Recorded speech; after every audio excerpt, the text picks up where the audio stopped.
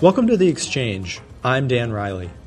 The Exchange is a streaming internet talk show and podcast of interviews with noteworthy people about their lives, ideas, and current events. This week I sit down with author and activist Raheel Raza. During our conversation, Raheel talks about growing up in Pakistan as a Sunni Muslim, her video By the Numbers, which documents scientific polling data about the beliefs of Muslims around the world, and her work to try to modernize the Islamic world in relation to human rights and fundamental freedoms.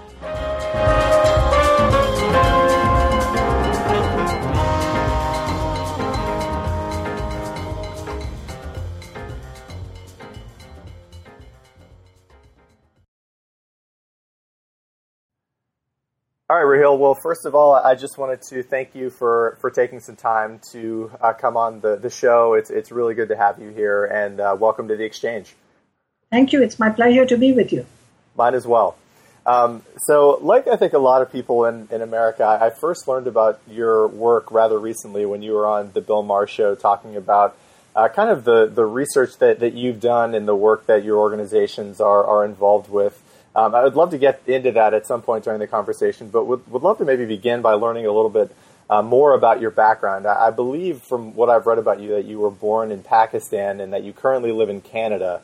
And I know that's a long stretch of time that led you from one place to the other, but would love to learn a little bit more about where you grew up and kind of the path that led you to move from Pakistan to Toronto.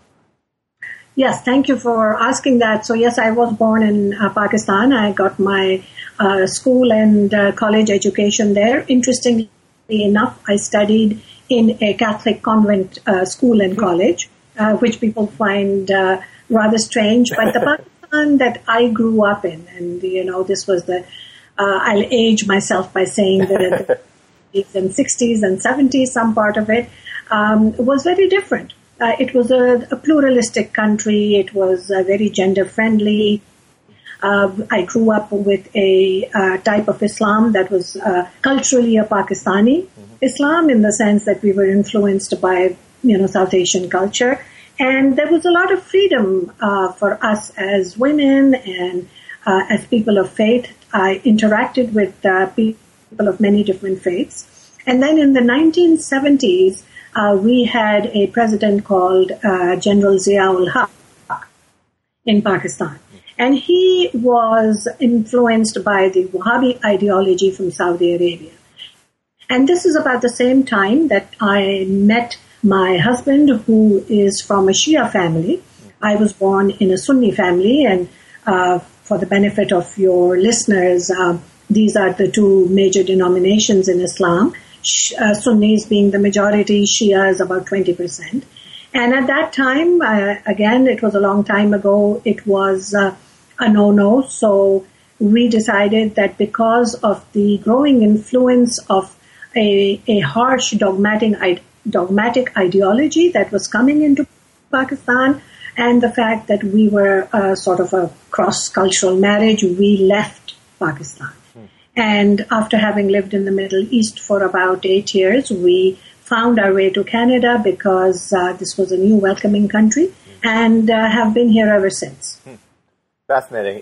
And during your upbringing, it does sound like the Pakistan that exists today, has changed significantly from the Pakistan you grew up in. What did religion mean to you when you were growing up? Obviously, it sounds like you had interacted with a variety of different faiths, as you mentioned, growing up. But how important was religion to you? What did Islam mean to you? What does it mean to you today? Well, religion at that time was never thrust down our throats. It was never imposed. And I can, speak for my husband as well when I say this. It was very much a part of our life, in the sense that, we were part of a Muslim family. But it wasn't something that was constantly imposed on us. We practiced the 5 pillars of the faith. And even if we didn't, it was not the end of the world. As I said, it was a very open society. I studied in a co-education school, and, there was music and drama and art and culture. Now, the Islam that is practiced in Pakistan today, and I say this with knowledge and feeling because I do travel back to my country of birth every year since I've been away, because my family is still there. So the Islam that's practiced now is a very harsh, dogmatic, one vision Islam. It is an Islam in which there is no compromise, there is no acceptance of any other way of following the path. It is the Wahhabi Salafi Islam for the Sunnis, and it is a Khomeiniist ideology for the Shias, which comes out of Iran. Mm-hmm. And in between the two, there is no space for anyone who wants to perhaps acknowledge any other way of worship. I mean, for us, Islam was a way of worshipping the one creator, a monotheistic faith, and do good to humanity. And that's something that has stayed with me my entire life. The fact that my worship, my Islam is a very personal matter, but how I deal with others, humanity, my interaction, my horizontal connection with the people, no matter who they are, no matter what faith they come from, is much more important in our daily lives. So I've been involved my entire adult life in dialogue with people of other faiths, because there's so much to learn, there's so much to understand, and the more we talk to each other, the more we understand each other, which is why this documentary by the numbers, because people have been told not to have a conversation about Islam and Muslims. This is the Islamophobia industry that is churning out this idea that you can't ask questions about Islam and Muslims. Of course you can. Mm-hmm. And everybody should be able to do so, especially in light of what is happening globally today. Mm-hmm. And I don't have to tell you that there is a global jihadist insurgency. The radical extremist jihadists have declared war on the West. Mm-hmm. And I am part of the West. My children, my grandchildren are part of the West. We are Western Muslims. So it impacts us directly, which is why I dedicate my life to fighting this ideology, to fight for the soul of my faith as it used to be. Mm-hmm. And that's a good segue. That was one of the major things that I wanted to talk to you about. And as you had mentioned, I think this was also something that had been articulated on your appearance on the Bill Maher Show. But the By the Numbers documentary, I'm curious what the background story is to how it came about. And then if you could speak a little bit to what the point of the documentary is and what the information it reveals to the general public, that would also be very helpful too. Well, as you know, and as I mentioned, I have been involved in this work to speak out against the jihadist ideology for, almost 3 decades now, long before 9/11. And the work that my organization does, so we have an organization called the Council for Muslims Facing Tomorrow. I am president of the organization. And our vision and mission is to promote a better understanding of a softer, gentler understanding of Islam.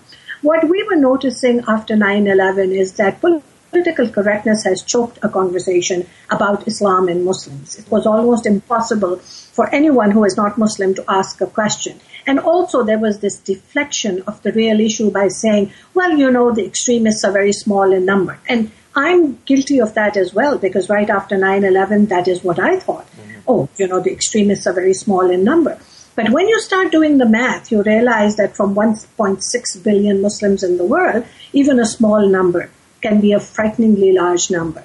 And then we saw that the leaders of the free world, the President of the United States, some of the leaders of the other Western countries, were also not addressing the problem head on. So on the one hand, after 9/11, terrorist attacks are growing against the West. And on the other hand, the leadership, the political leadership is saying, well, they're using all sorts of terminology. They're not calling it a radical Islamist ideology. And when I say this, it's important for me to differentiate for you between Islam as my spiritual journey, as I had mentioned, and Islam as the politicized ideology that is promoted by the extremists, the radicals, ISIS. Mm-hmm. So this is where we stand, we separating the two. So there was a Pew poll done in about 67 Muslim countries, and that became the basis of this documentary By the Numbers. Mm-hmm. I have been working with an organization called the Clarion Project. And 2 years ago, they produced a documentary called Honor Diaries, which was the first ever expose of honor-based violence in Muslim majority societies. And this documentary, Honor Diaries, just went absolutely globally viral. It won many awards, and the result of this was that there were laws that changed. There were people who came out and started speaking about this. Activists were born, and so incredibly positive work happened. And Clarion Project then took on this idea of making a documentary with statistics. And when they approached me to ask if I would narrate it, I said, yes, absolutely I would. I worked up them with the script so that it would be a Muslim voice. You know, it's very easy to disregard a voice from the outside. And that is, I mean, if you said something, you'd be called racist, you'd be called a bigot. But I have always believed that it's important for Muslims to be the frontline warriors in this battle for the soul of Islam. Therefore, I never have second thoughts about speaking out, expressing what is the truth. I mean, people can see that it's happening, but when they hear the voice of Muslims who are reform-minded Muslims, who are fighting the same ideology, I think it gives them some hope. And therefore, this documentary came about by the numbers, which gives hard statistics, and it's very difficult to put down statistics. You know, they could be 1 or 2% off here or there. But essentially, statistics are facts. And this started a conversation. You know that By the Numbers has had more than 3.5 million views. So, you know, it's just, people have picked it up. It doesn't matter who they are, because it gives them some data that they can start a conversation, and that's what it's about. And for people that have not seen the documentary or are just hearing about this for the first time, what are some of the statistics or facts within that documentary that would be, you know, potentially rather shocking or surprising to Westerners to learn about? So, you know, you have an average of 53% of the populations of the countries surveyed support Sharia, which is Islamic law, as the law of the land. Now, the interesting thing about this Pew study is that while it gives percentages, it also gives actual numbers. So 53% translates into 469 million people. And that's a large number of people. So, you know, an average, for example, an average of 27% of the total sample said that they support the death penalty for people who leave Islam. Now, this translates into 237 million people. But this is where the shock is, because, you know, when people start hearing the numbers, they realize that there is a problem. There is a problem within the House of Islam. There is a problem in the Muslim world. If you have a mindset, you have to understand that these are not people who are actually perpetuating this violence. But this is what they think. This is their thinking. This is what they believe. For example, in terms of honor-based violence, an average of 33% of the total sample surveyed was in favor of stoning unfaithful spouses. Now, this is 289 million people. So, you know, if I were the people who are listening to this, I would definitely be concerned in starting a conversation. I mean, this is not for people to have a knee-jerk reaction. It's basically to tell them, hey, this is the problem and we need to start dealing with it. When and where do you see strategic groups, law enforcement agencies, the politicians discussing these issues? I mean, you know, for a short while, you have an extremist attack, a terrorist attack in Brussels. You know, for 2 weeks, that's all you see on media. Talking heads saying exactly the same things that they've been saying since after 9/11. Why do they hate us? What is the problem? Well, we've been telling them what the problem is. Since I wrote my book, Their Jihad, Not My Jihad, 10 years ago, nothing has changed. And then everything goes silent again until the next attack and the next attack. So this is very frustrating for those of us who are working from the ground up. You know, we are not policymakers. We are not the lawmakers. We can't change the laws.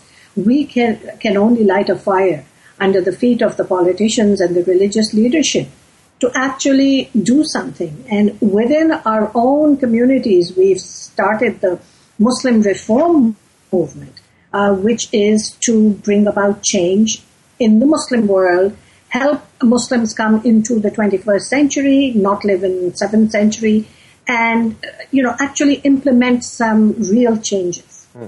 And how do you explain those sort of statistics? I mean, I think you're right that most Westerners are either unaware or wish those statistics were not true. How do you explain that many hundreds of millions of people? As you said, these aren't necessarily people that are about to go and become suicide bombers, but they have these firmly held beliefs that they're articulating in these polls. How do you explain that those many people have those views in the 21st century? Well, the reason is that these views have been growing since a long time. There are governments and there are organizations and people who have been perpetuating these beliefs. So there are today three major influences on the Muslim world. One of them is the Wahhabi Salafi ideology, which comes from Saudi Arabia, backed by billions of petrodollars. The other one is Khomeiniism, which is basically out of Iran, also supported by large amounts of funding. And the third one is the Muslim Brotherhood, which is an entity that has existed for a long time, since the early 1900s. So the point is that these entities have existed and they have been influencing the Muslim world, but because no one was talking about the issue, or maybe let's give them the benefit of the doubt and say that they didn't know, but at least for the last 30 years, we have been warning the West that there is a war against you. We have been warning the West about these ideologies. And I would say that I would give, the security agencies enough benefit of the doubt to say that they know that this problem exists. And it has been allowed to grow without actually doing something, because you have to also appreciate that there is the connection of the oil. There are other connections that, we can't do anything about. So the world has looked the other way and allowed this to perpetuate. I mean, you take the United Nations Human Rights Council, for example. Look at the irony that Saudi Arabia, that has the worst record of human rights violations against its minorities and women, is heading the Human Rights Council. So why does the world sit back and allow this to happen? The OIC, which is the Organization of Islamic Cooperation that has 56 Muslim Arab countries that hold the UN more or less in the palm of their hands.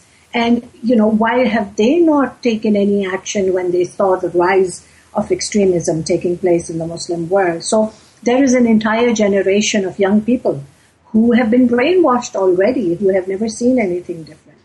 And this is why these numbers are so high, because this ideology has been growing for a long time. It's not something that has happened overnight. It's been festering for a long time. And we, unfortunately, have been asleep at the wheel. And I think you're right that, in terms of strategy, the first thing that's important to do is to tell the truth. In terms of the second thing to do, which is creating a strategy to begin to try to curb people's beliefs, what in your experience are the mechanisms by which you think the Western world can begin to try to bring those hundreds of millions of people into the 21st century? What are the things that you've seen that you really think have a hope of potentially working? Well, first of all, we have to get rid of political correctness. You see, the problem of radical jihadist Islamist ideology is like a virus. It's like a cancer. Unless it is isolated and treated, it will spread through the whole body. And that's the best analogy that I can give you. But if you can't even articulate or diagnose the problem, then you're not going to be able to find a solution for it. Now, the other issue of a knee-jerk reaction, like blaming Islam or defending Islam, is not the solution. I mean, when communism and fascism and Marxism were global threats, the world did get together to fight them. So Islamism, which is political Islam, is similar to these ideologies. It is just like communism and fascism. It is violent. It is dangerous. Why doesn't the world get together to fight this? They are not even allowed to articulate the term Islamist ideology. I mean, we're still discussing and debating, well, should we call it Islamism or should we call it something else? Or, let's not use the word Islamism.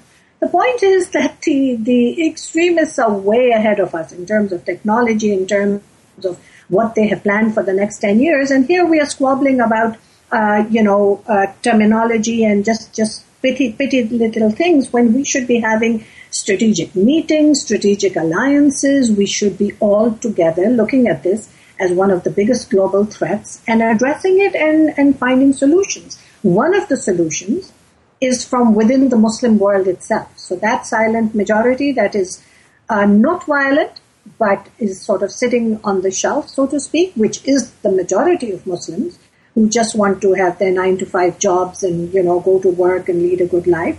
We have to encourage them to speak out. Because by being silent, I think that they are also then part of the problem. Because if we look around, we don't have the luxury of being silent anymore. And this is why our organization, Muslims Facing Tomorrow, plus the Muslim Reform Movement, are trying to convince that silent majority to be part of the solution, to create an alternate narrative. And also, as I said, when we talk about bringing Islam and Muslims into the 21st century, we need to take specific actions to reject some of the 7th century notions that exist among Muslims. And I'll give you a specific example. There is a concept of armed jihad. And this is something that existed in the 7th century because there were no boundaries, there were no nation states. These were tribal societies, and armed jihad was a way of defending themselves. That's no longer a reality. So we want our religious leadership to denounce and condemn the concept of armed jihad and say that existed in the 7th century. It's no longer valid, so let's put that aside. You see, because the jihadis, ISIS, they all thrive on the concept of armed jihad. They believe that they are defending themselves and that the world is at war with them, when it's exactly the opposite. And I think you're right that getting voices out there to speak about modernizing Islam is one of the most important things that people in that world can be doing these days. And I think one other thing that has been surprising to a lot of Westerners is just the lack of seemingly moderate Muslim voices encouraging the sort of bringing of those people into the 21st century in the world today. And I'm wondering, from your experience, does it seem like the reason why there aren't more people speaking out as you are, that they're just simply afraid and they're living in countries where they very well may face violence if they do come out? What are the reasons why there aren't more seemingly moderate Muslims that are speaking publicly about these sort of issues? Well, that is true, that in parts of the world where violence is very common, they're afraid for their lives. But then Muslims living in the West really don't have an excuse not to speak out. But I'll go back to what I had said earlier, that even those Muslims who are the majority, the silent Muslims, are in one way or the other still influenced by these ideologies. While they may not be actively violent, but this Pew poll by the numbers will show you that their thinking is still very orthodox, their thinking is still very extreme. And they're sort of sitting on the shelf. And one of our fears is that, we need to get to them before the extremists do. Some of the youth in that group, which is the silent majority, are like, sitting tinderboxes. They could go aflame at any time. They're just sort of ready and waiting for a light to be given, a sign to be given, and they will explode because they have been brainwashed into this victim ideology by the Islamist organizations. They have been brainwashed into believing that, that Muslim lands have been occupied and attacked. They have been brainwashed into a victim ideology, which makes them think that no matter what happens, they are the victims. Mm-hmm. So the pumping of this propaganda and this Islamophobia propaganda that if anyone speaks out, they're racist and bigoted, is what silences people. So many reasons why people are silent, but no excuse, no justification, in the sense that they simply must be part of the solution or they remain part of the problem. And what we are doing with the Muslim Reform Movement is that we've put together a declaration which deals with gender, which deals with national security, secular governance, freedom of speech and religion.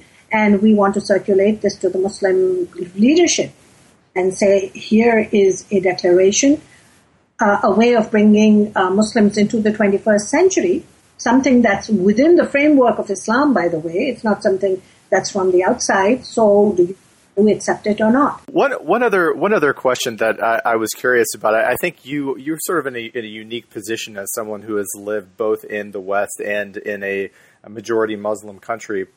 For Westerners that have never lived in a Muslim country or an increasingly conservative Muslim country like you've commented on that Pakistan has sort of become, contrast the two cultures if you can. What are some of the things that Westerners, people who live in Canada, the United States, the Western world, may just take for granted as a part of modern life that really just is not necessarily a part of life in those other countries?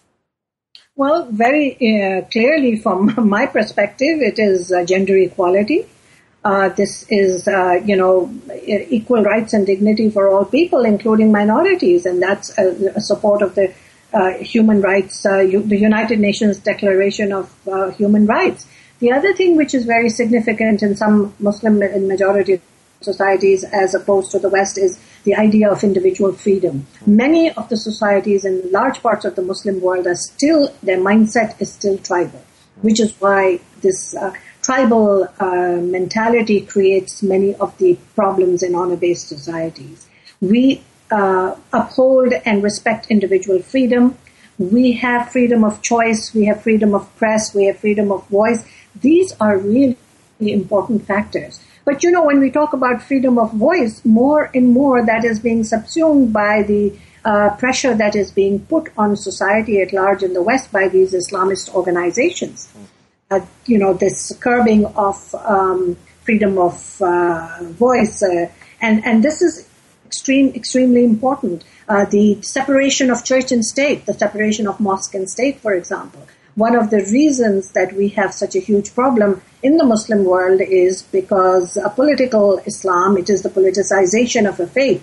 And, faith is not politics, politics is not faith, and the two need to have a separation. Mm-hmm. When they are intertwined so intrinsically, it creates many of the problems that we see in countries that call themselves the Islamic Republic of Iran, for example, but a lot of the things that they are doing are not Islamic at all. We see this Pakistan where, minorities are being persecuted, Christians are being persecuted, women are killed in the name of honor. In Saudi Arabia, women are not allowed to drive. The treatment of minorities is absolutely abhorrent, and the law does not support the voice of minorities and women in these countries.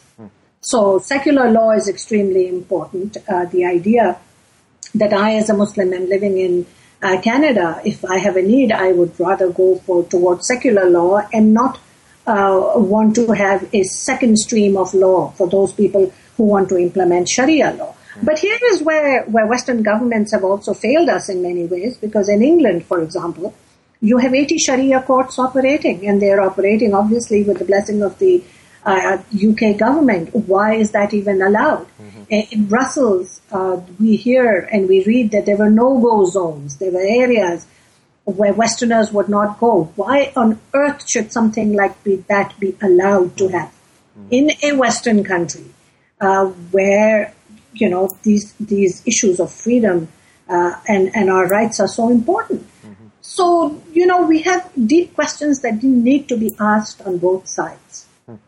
I'm curious, too, and I know a little bit about this from reading your biography, but even though you live in Canada, I would imagine that there are people in power who know about your work and know about your organization, view you as very dangerous to their position of power or their religious ideology.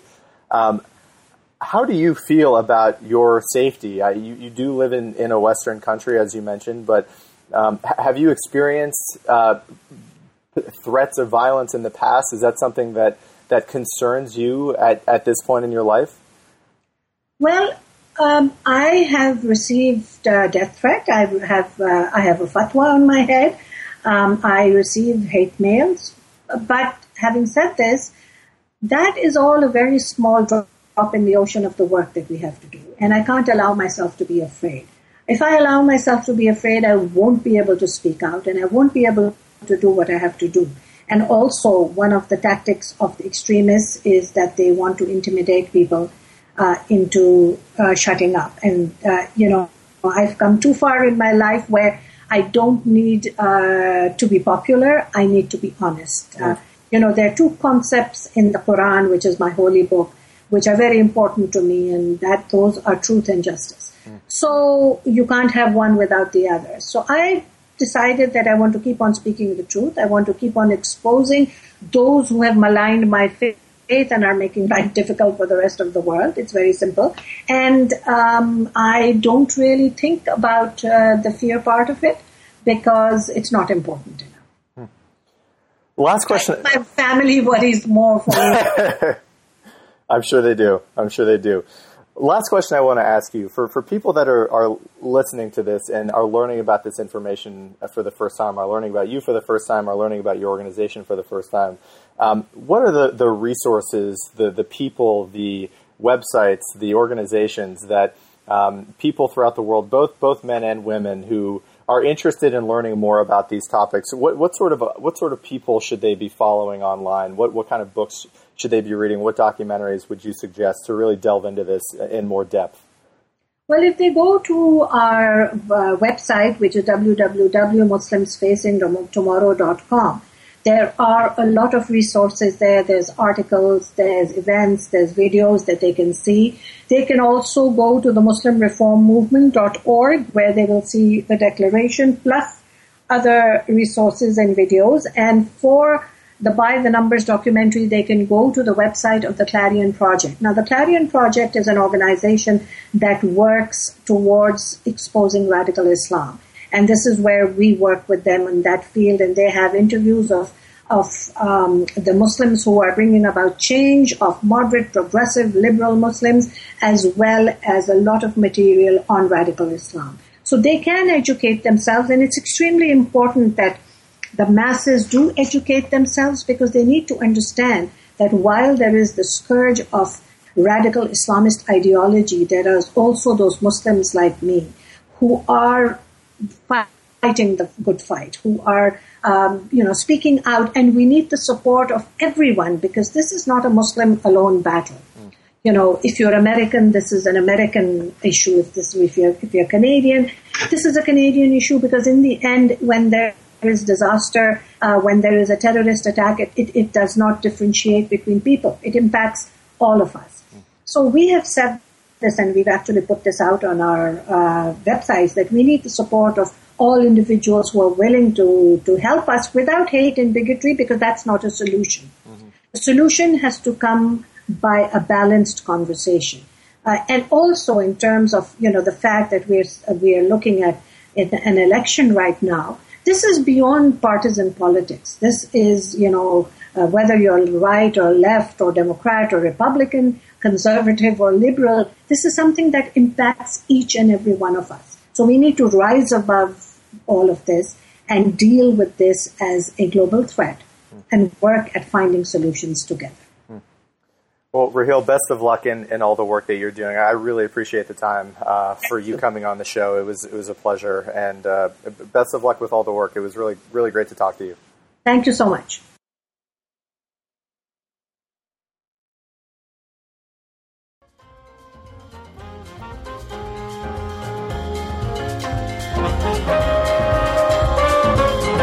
Thanks for listening. If you're interested in learning more about The Exchange, want to listen to episodes online, or would like to reach out to the show, feel free to visit the show's website at theexchangeshow.com.